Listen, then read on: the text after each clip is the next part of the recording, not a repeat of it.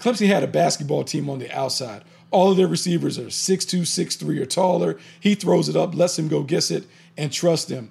I think the thing that I absolutely love about his game, he has the back shoulder fade down.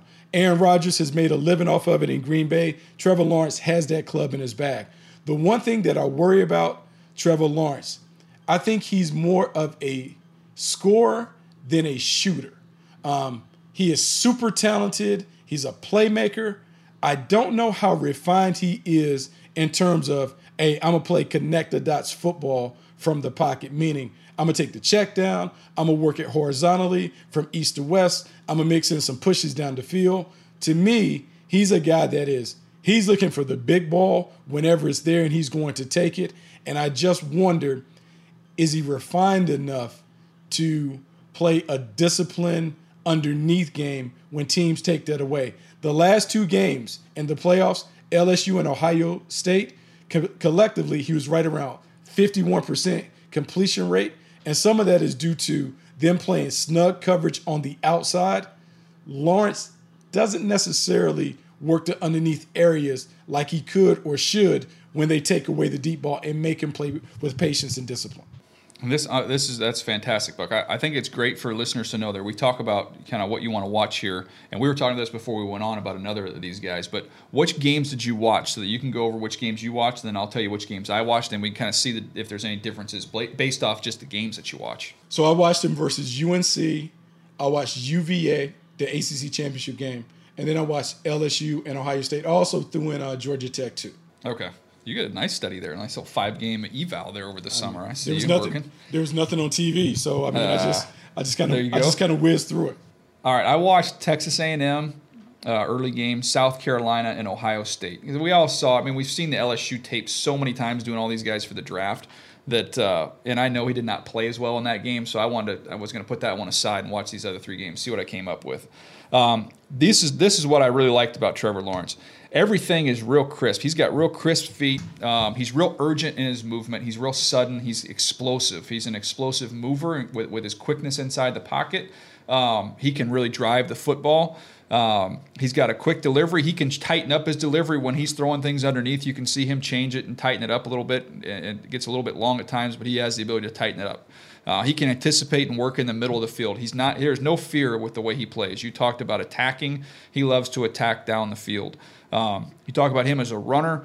He builds up that speed with that long stride. He's a tough kid. He'll drop his shoulder and show you some of that toughness, which maybe not the best idea going forward. I don't see him get to the number 3 in the progression very often. It's usually 1 or 2 balls out or take off and go. There's times where his feet can trail his eyes a little bit, where he's working through progression with his eyes, but his feet aren't following him there. So that's something you can correct and you can work on. He can escape and create plays, which I love. The major knock that I had on him is I just didn't think he was as accurate as I would have hoped, just in terms of pinpoint accuracy, ball placement. Some of them are completions because he's got great guys, but I didn't see an elite level accuracy. And also on some of the deep balls, and this is a product of what you discussed. When you have big receivers like that, better to be underthrown than overthrown, right? You give your guys a chance. But there's several, in these games that I watch, there's several balls where, man, he's got guys, just put it out there, let him go run underneath that. So some underthrown balls there. So that was kind of my takeaway. Look, he's a fantastic prospect, but, it wasn't the accuracy level that maybe I would have expected. And again, this is just the 3 games that I watched.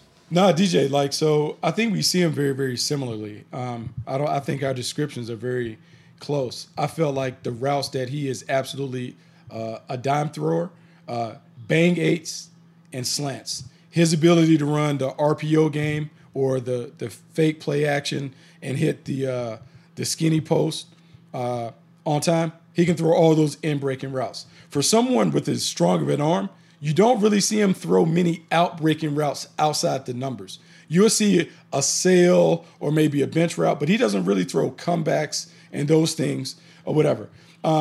It's funny, in my notes I have footwork and inconsistent rhythm.